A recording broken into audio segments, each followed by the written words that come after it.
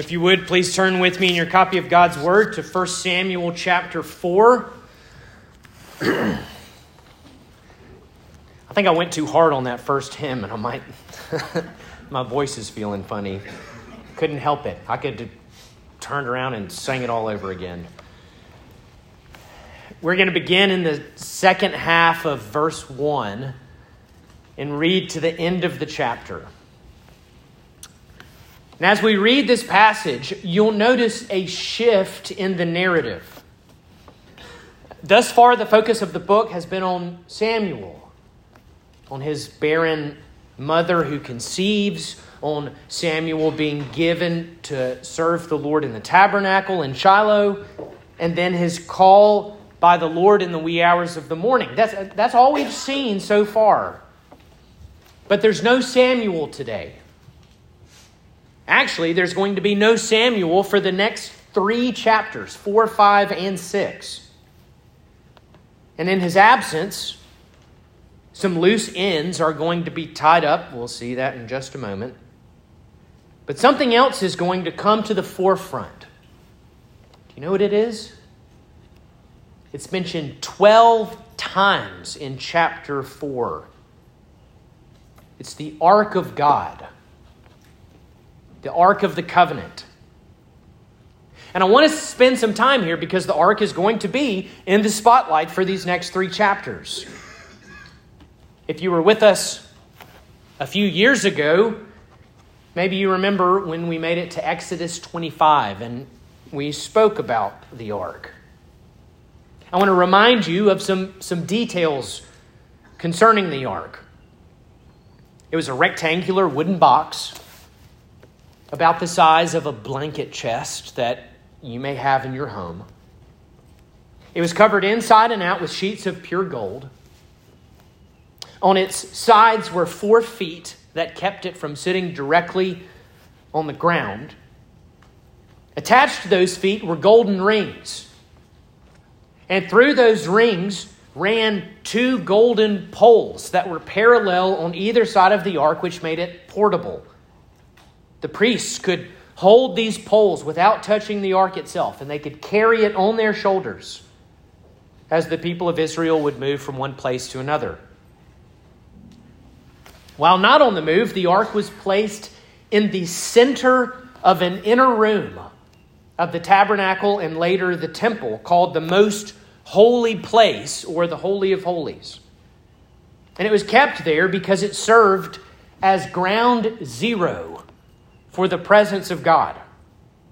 It was the exact place where God would descend to dwell with his people. And for this reason, the Ark of the Covenant was treated with great reverence and care. Remember what was kept inside this golden box? There was Aaron's rod, which you can read of in Numbers 17.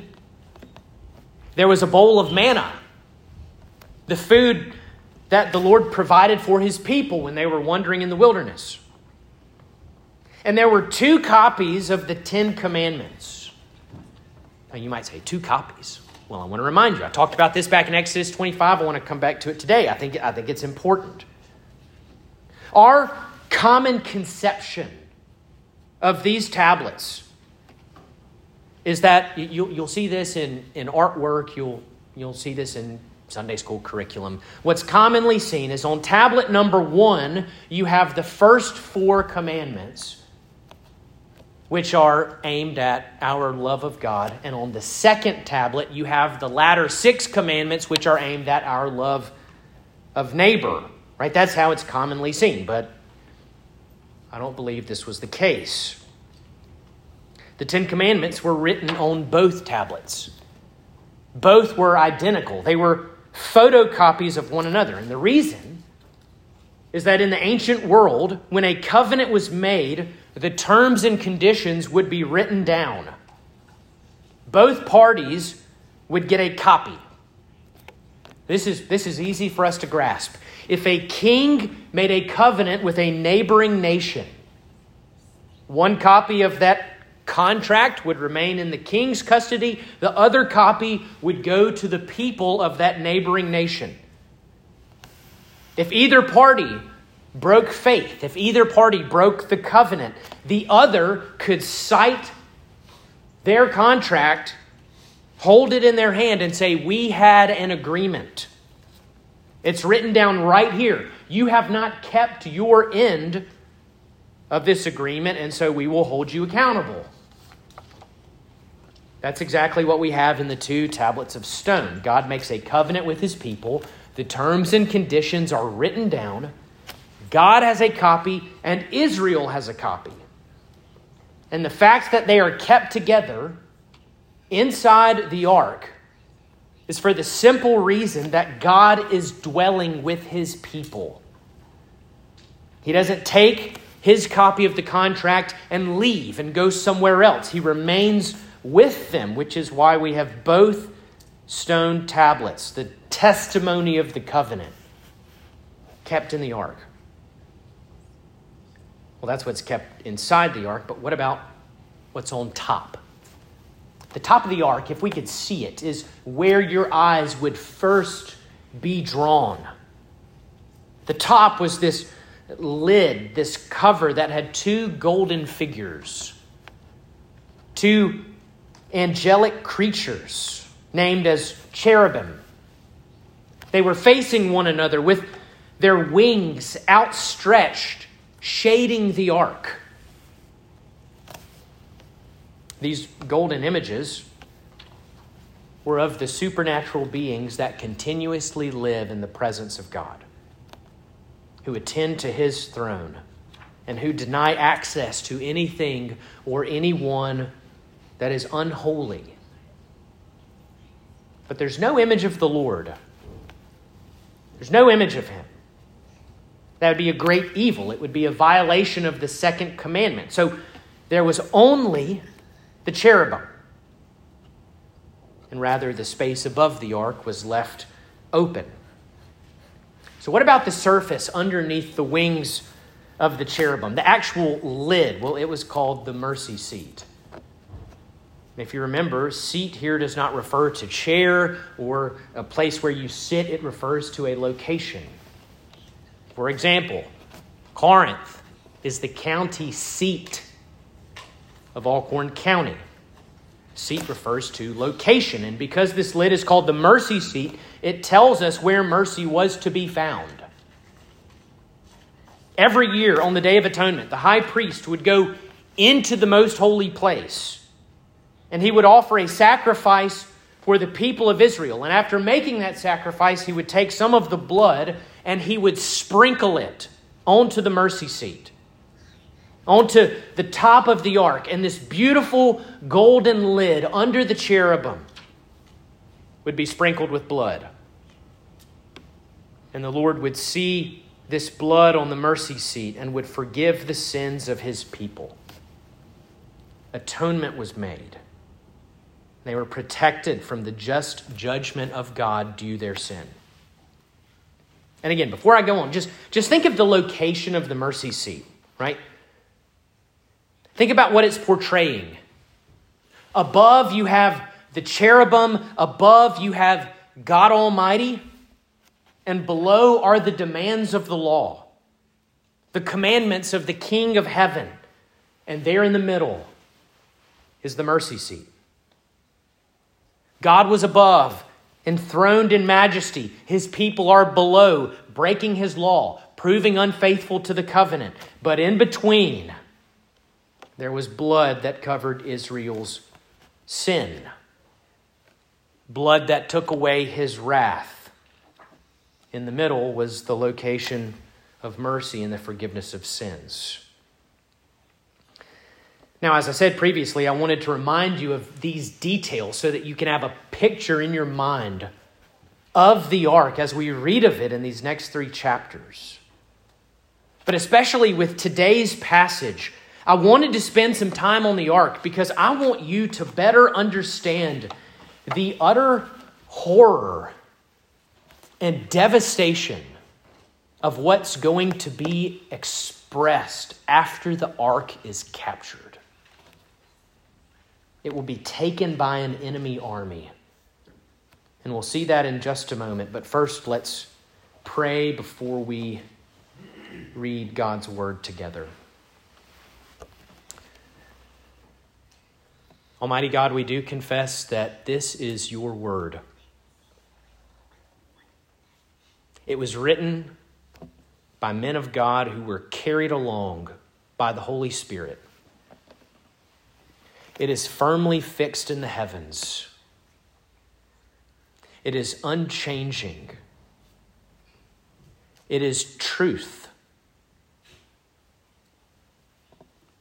And God, I plead this morning as your humble servant, that as we read this text together and as I preach it, that you would send your Spirit to work through the hearts of your people. Do not depart from us, Lord. Send your Holy Spirit to work through the reading and preaching of your holy word. I ask this in Jesus' name. Amen. We'll read our text beginning in 1 Samuel 4, verse 1b. Now Israel went out to battle against the Philistines. They encamped at Ebenezer, and the Philistines encamped at Aphek. The Philistines drew up a line against Israel, and when the battle spread, Israel was defeated before the Philistines, who killed about 4,000 men on the field of battle. And when the people came to the camp, the elders of Israel said, "Why has the Lord defeated us today before the Philistines?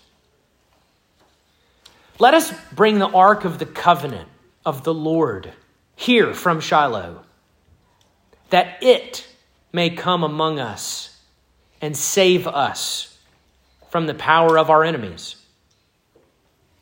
So the people sent to Shiloh and brought from there the ark of the covenant of the Lord of hosts, who is enthroned on the cherubim. And the two sons of Eli, Hophni and Phinehas, were there with the ark of the covenant of God. As soon as the ark of the covenant of the Lord came into the camp, all Israel gave a mighty shout, so that the earth resounded. And when the Philistines heard the noise of the shouting, they said, "What does this great shouting in the camp of the Hebrews mean?" And when they learned that the ark of the Lord had come to the camp, the Philistines were afraid. For they said, "A god has come into the camp." And they said, "Woe to us! For nothing like this has happened before. Woe to us!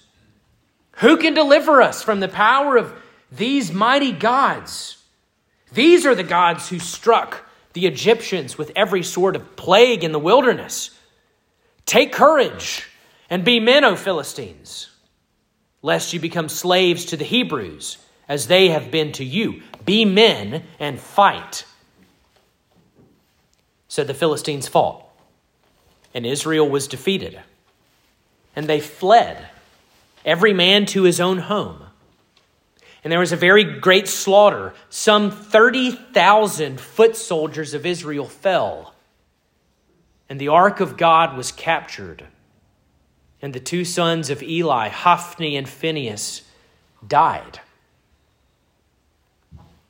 A man of Benjamin ran from the battle line and came to Shiloh the same day, with his clothes torn and with dirt on his head. When he arrived, Eli was sitting on his seat by the road watching, for his heart trembled before the ark of God. And when the man came into the city and told the news, all the city cried out. When Eli heard the sound of the outcry, he said, "What is this uproar?" Then the man hurried and came and told Eli. Now Eli was 98 years old, and his eyes were set so that he could not see. And the man said to Eli, "I am he who has come from the battle. I fled from the battle today." And he said, "How did it go, my son?" He who brought the news answered and said, Israel has fled before the Philistines, and there has also been a great defeat among the people. Your 2 sons also, Hophni and Phinehas, are dead, and the ark of God has been captured. As soon as he mentioned the ark of God, Eli fell backward from his seat by the side of the gate, and his neck was broken, and he died. For the man was old and heavy. He had judged Israel 40 years. Now the daughter-in-law of the wife of Phinehas was pregnant, about to give birth. And when she heard the news that the ark of God was captured, and that her father-in-law and her husband were dead, she bowed and gave birth, for her pains came upon her. And about the time of her death, the women attending her said to her, Do not be afraid, for you have borne a son. And she did not answer or pay attention. And she named the child Ichabod, saying, The glory has departed from Israel, because the ark of God had been captured, and because of her father-in-law and her husband. And she said, The glory has departed from Israel, for the ark of God has been captured. The grass withers and the flowers fade, but the word of our God stands forever. So our text begins with a battle between Israel and the Philistines. This was not their first conflict. I believe the first conflict goes back to Judges 3 in the days when Deborah was judging the people. I think that was their first interaction. And this isn't going to be their last. Because as you remember, a young man named David will go out with nothing but a sling and stones, and he kills a giant Philistine champion. So this is not the first or the last, but in this battle, Israel is the loser. And it cost them 4,000 men dead on the battlefield. And isn't it interesting what the elders of Israel say? They say in verse 3, Why has the Lord defeated us today before the Philistines? They don't say, Why have the Philistines defeated us? They say, Why has the Lord defeated us? And they'd be right. And here's an important question. Knowing that the Lord had defeated them before the Philistines, what should they have done next? Well, it should have been clear. Again, this is the very end of the time of the judges. There was a clear cycle that happened over and over again during the time of the judges. Number 1, Israel would forget the Lord and fall into unbelief and sin. Number 2, God would hand them over to their enemies. Number 3, Israel would cry out to God and repent. And number 4, God would send a leader to deliver them. That happens over and over and over again. They would fall into sin. God would hand them over to their enemies. Israel would cry out and repent, and the Lord would send a deliverer. They knew this. They should have said, that didn't go well. We've obviously fallen into sin. That's why the Lord was against us. That's why we lost this battle. So why don't we seek the Lord and repent of our sin? That's what they should have done. Sought the Lord, go to Eli the high priest, go to Samuel, this new prophet who's speaking the words of the Lord, ask that their sin be named, lament over that sin, make sacrifices, and then cry out for mercy and commit to walk with the Lord in the future. That's what they should have done. But they don't do any of that. What do they do instead? They say, aha, the ark. The ark, that's what we need. Let's bring it from the tabernacle in Shiloh and carry it into battle so that it may save us from our enemies. And I hope it's clear what they're thinking.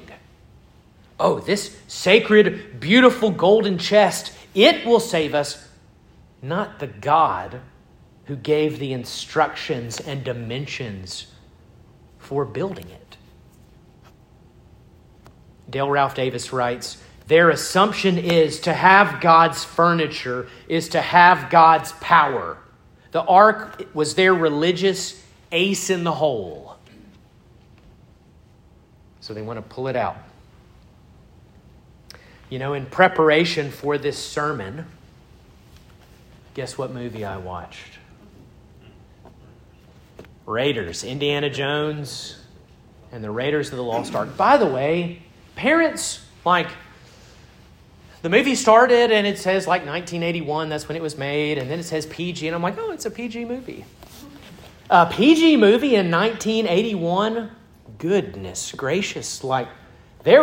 There are times I'd look at Molly and I'd say, this is a PG movie? So just parents, beware.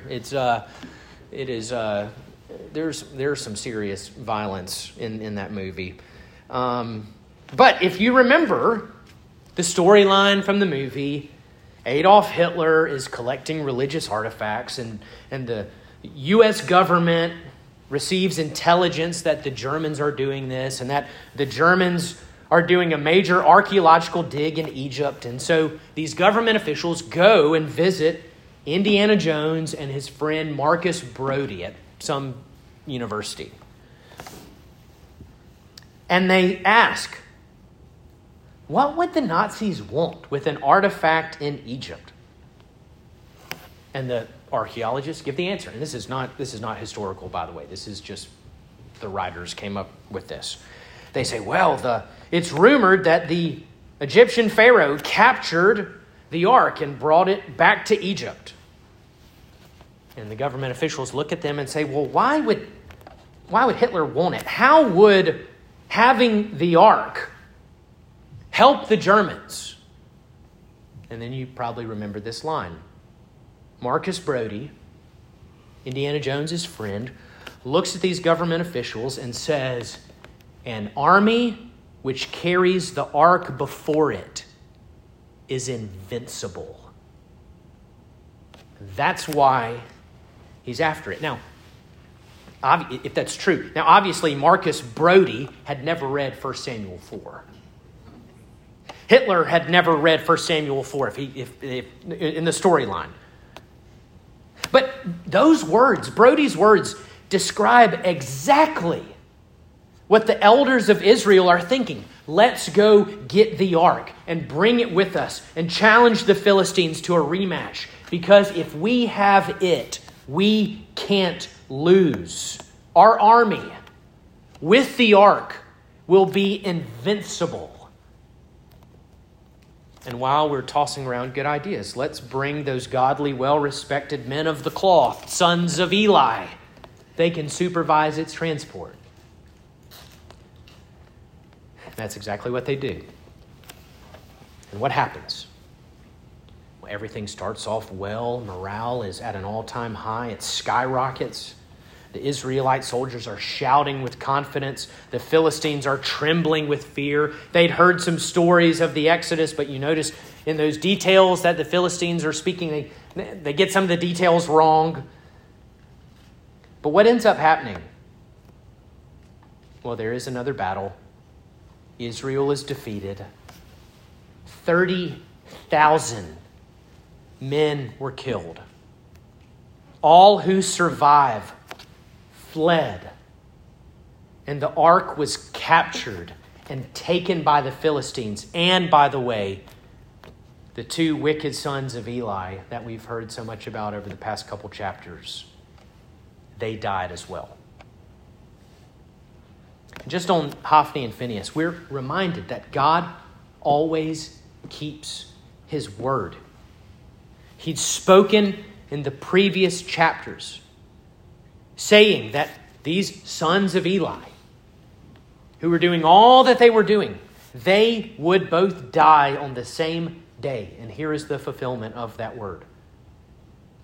But there's something else I want us to think about. What the people are doing, what the elders of Israel are doing, is at its root coercive. You see what they're doing? Well, God wouldn't let the ark fall into the hands of his enemies. So if we take it with us, he must give us victory in battle. You know, we see something similar in Jeremiah 7. But in 1 Samuel 4, it is an offensive fight. In Jeremiah 7, it is defensive. The people are behind the walls of Jerusalem. The armies of Babylon are threatening them. And do you remember what they said safely behind the walls? They said, the temple. We've got the temple with us. We are safe because God would never allow the temple to be destroyed and looted. As long as the temple is here, we're safe. Same thing was thought with the ark. And in both cases, they're trusting in an object and not the one who set the object apart and made it holy. Now, we need to beware because this is a natural human response. Thinking that we can take hold of a religious object and it will protect us. Thinking we can perform a religious action and that in doing so, God must give us what we want. I mean, we can, the examples of this are, you can't name them all. I mean, there's so many. I'm not against prayer vigils. But we need to think about our motives. Are you having a 24-hour prayer vigil and fasting, saying, I will not stop praying and I will fast until God gives me what I want? Be careful of your motives. Maybe we can think, well, I went to worship this morning, so me and God are good. I did my part, and now he is obligated to give me a blessed week. Or think of things like, there are some folks who will hang a cross on the wall of their home and believe that cross is protecting their home. It's like it puts a barrier of protection over them. And that's what they're trusting in. Or maybe it's a young lady or a young man who says, I'm going to keep myself pure and I'm going to save myself for my spouse. And if I do that, God will give me a happy and fruitful marriage. So many examples of this. You are trying to control God. It's this false belief. If I do blank, then God will be forced to do what I want. And it's clear in 1 Samuel 4, God responds by saying, you cannot control me. You cannot twist my arm. I'm not your lucky rabbit's foot. And I will suffer shame and loss. I will allow the Ark of the Covenant to fall into the hands of the Philistines before I submit to your self-centered coercion.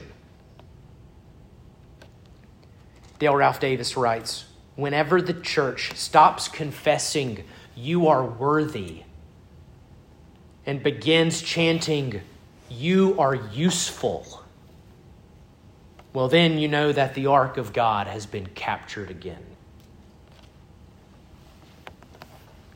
We'd be wise to learn from this disaster.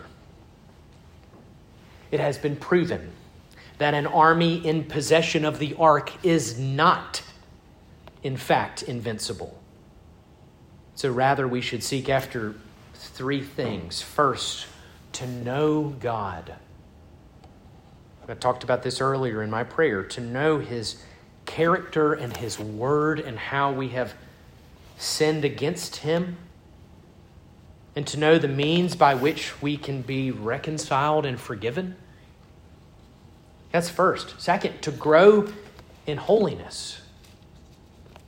Instead of attempting to control God, we should seek to become more like him. And third, we should seek to serve him and his kingdom and not have him serve us and our own self-interests. But none of that happens here. There's no seeking to know the Lord and his character and his will. There's no seeking to grow in holiness. There's no repentance. There's no submitting to him and serving his interests. And so he allows the ark to be captured by the Philistines. So we need to get to the second half of this chapter and look at the fallout. This is a national disaster. A runner is sent from the battle to bring news to the people. And first we see there's the general outcry of horror by those in the city. Now, some of you are old enough to remember when those planes ran into the World Trade Center and when those towers fell. Some of you are old enough to remember the Challenger explosion. Some of you are old enough to, I don't know whether you saw it on TV or on the radio, hearing of President Kennedy after he was assassinated. Might be a few of you in here. You know, those were all days when the people of this nation were shocked and left speechless. And I want you to think of those events and then crank up the intensity, because here in one day, 30,000 are dead. The army is scattered. The religious leaders are slain. The Ark of the Covenant, which contained the mercy seat and the Ten Commandments, the object where God would condescend and pardon the sins of his people, it was captured by an enemy army. And all those Israelites who are less theologically astute would now believe that the Philistines controlled the power of God. Could you imagine them thinking, now our enemies have the super weapon? I mean, it's hard for us to identify with news that devastating. I mean, you could make a case that for the nation of Israel, this is their lowest point since they've been slaves in Egypt. So the city hears this. They cry out in horror. And then there's Eli. He's now 98 years old. He's blind. We're told that he is heavy. He's obese. Probably from eating all those meals that his sons had stolen from the worshipers in the tabernacle and stolen the choice pieces of meat that were supposed to be offered to the Lord. And he's thinking about, of course, the prophecy of his family line ending, and now both of his sons have gone off to battle. We're told that he's trembling for the ark because he knew the ark was only supposed to be moved and go into battle at the Lord's command, and he had not said a thing. In his heart, Eli seems to know that all has gone wrong. And so he's sitting there by the road, waiting to hear something. And he hears the cries of horror and dismay coming from the city. And so he cries out, "What is this?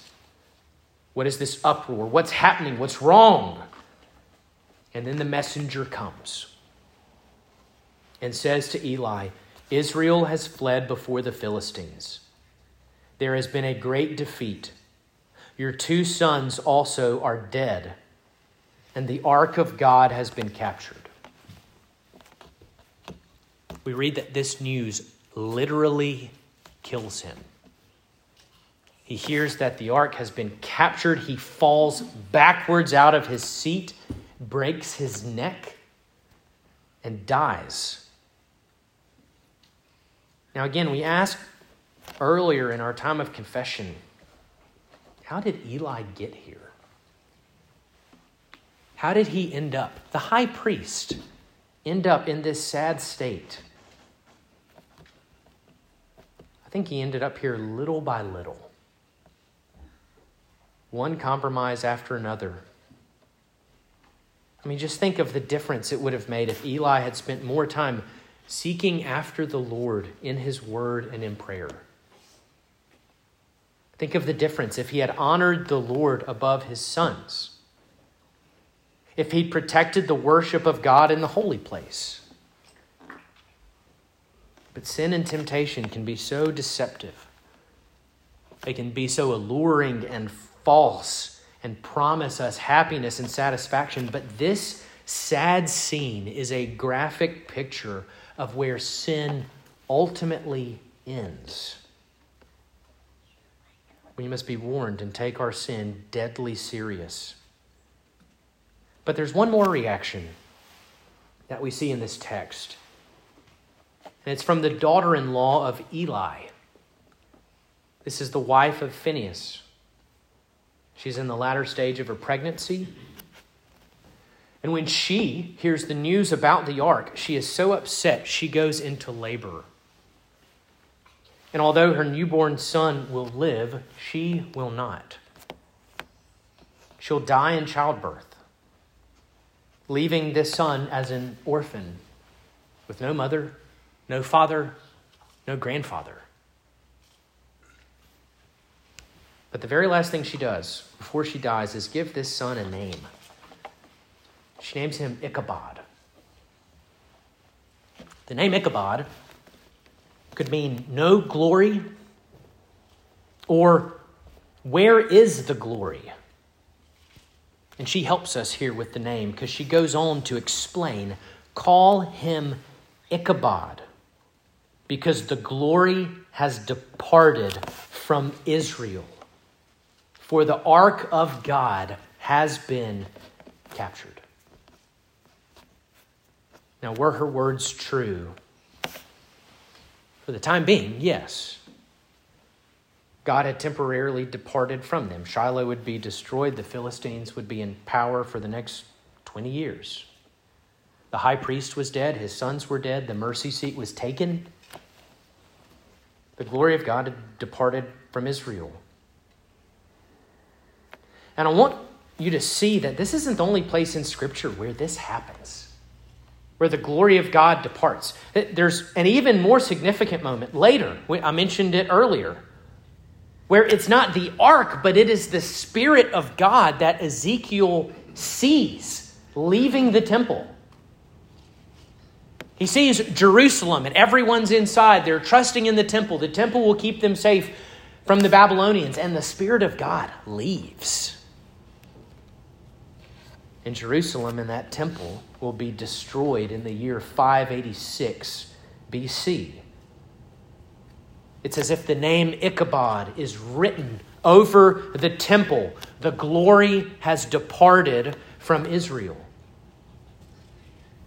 I mentioned earlier, you think of the letters to the churches in Revelation 2 and 3. These churches are tolerating false teaching, heresy. They're tolerating sexual immorality. And the Lord threatens them, saying, I will remove your lampstand from its place if you do not repent. My glory will depart. My Spirit will depart from your churches if you continue to tolerate immorality and false teaching. I will write Ichabod over the names of your churches. I mean, you think of churches today. Churches that tolerate sin. Churches where the glory of God and the Spirit of God departed years ago. Buildings where you could rightly put the name Ichabod over their doors or write it across the east wall behind the pulpit. People of Trinity, elders of Trinity, God help us. May it never be fitting of this congregation that the name Ichabod be written on this sign out on Harper Road. So what then are we to do? Well, we find the answer in God's word, and that is to, again, seek the Lord. In Zechariah 1:3, we read, "Return to me, says the Lord of hosts, and I will return to you."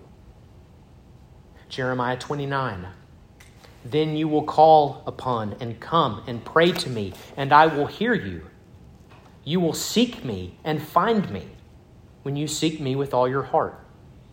I will be found by you, declares the Lord, and I will restore the fortunes and gather you from all the nations and all the places where I have driven you, declares the Lord."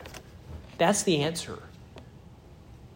If you feel the Lord is distant, if the peace and joy that the Lord gives seems far or diminished, seek him.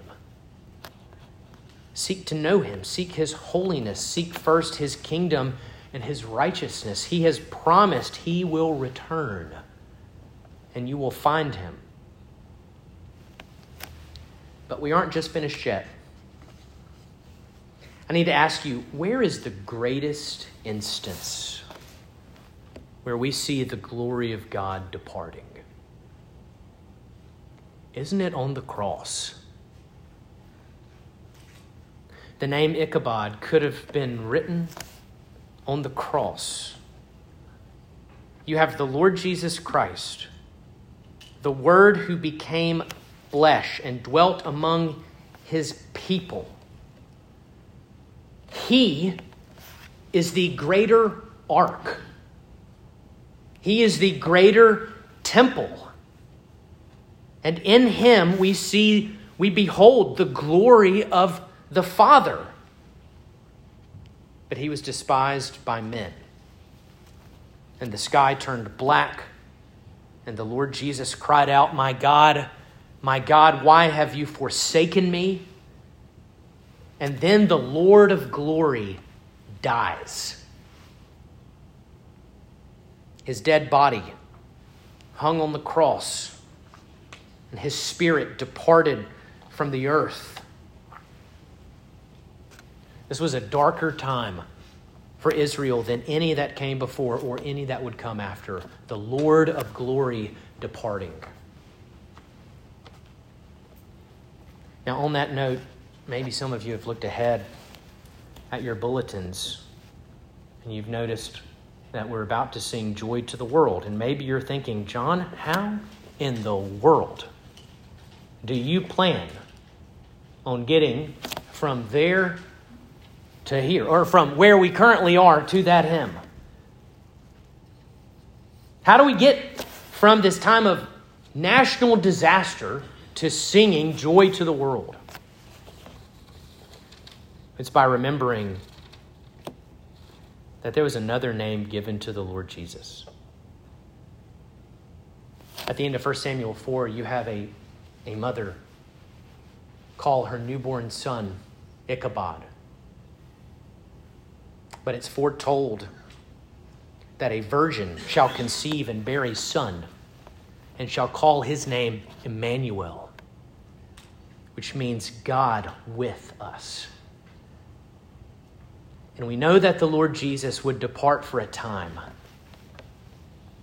He would remain in the grave for 3 days. But by the power of the Father, the Lord of glory would be resurrected. And he would come back to his disciples and say, my Spirit will come upon you and fill you, and you will receive power. I am with you always to the end of the age.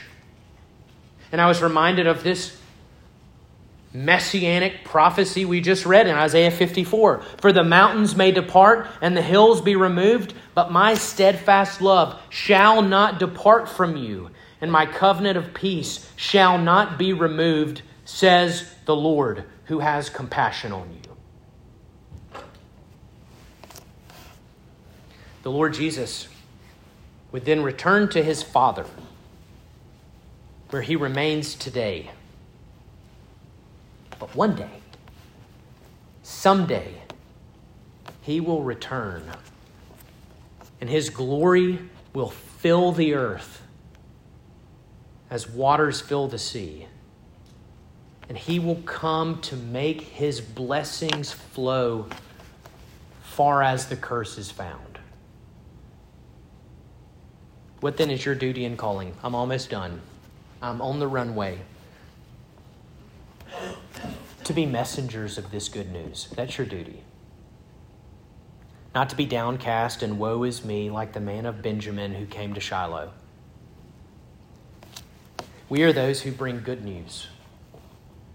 You know, with messengers, it was often said that the people of the city knew the news before they even got there. The people could look out and see how the messenger was running. What was his appearance? What was his posture? And they could look and know whether the news was good or ill. And how's the messenger that comes to Shiloh? Well, his face is covered in dirt. His clothes are torn. That's not a good sign. But how will you appear to the world? Will the world look at you and see your hope and joy and uplifted head and conclude, man, this person is one who brings good news. This person is one who is convinced of the hymn we're about to sing together, Joy to the World, the Lord is come. May such words be said of us. God help us. Let's pray together. Father God, as we sang this morning during our time of confession, we plead that you would abide with us. Apart from you, we can do nothing. In you is life and light and truth and all goodness. Father, would we be kept near to you? Would you not take your Holy Spirit from us? And so, Father, when we as your children are chastised, would we be quick to recognize it as a grace from you? Would we be quick to run to you and to confess our sin and to plead the merit of the blood of Jesus on our behalf? And would we pursue a new obedience and life of holiness? And Father, would we be those messengers? Would we be those messengers of hope, with head uplifted, with smiles on our faces, knowing the good news of the Lord Jesus Christ, that our sin has been dealt with, and that he is alive forevermore, and will never leave or abandon his church. And that one day, all things will be made new, and his glory will fill the earth as water fills the sea. We ask all this in his name. Amen.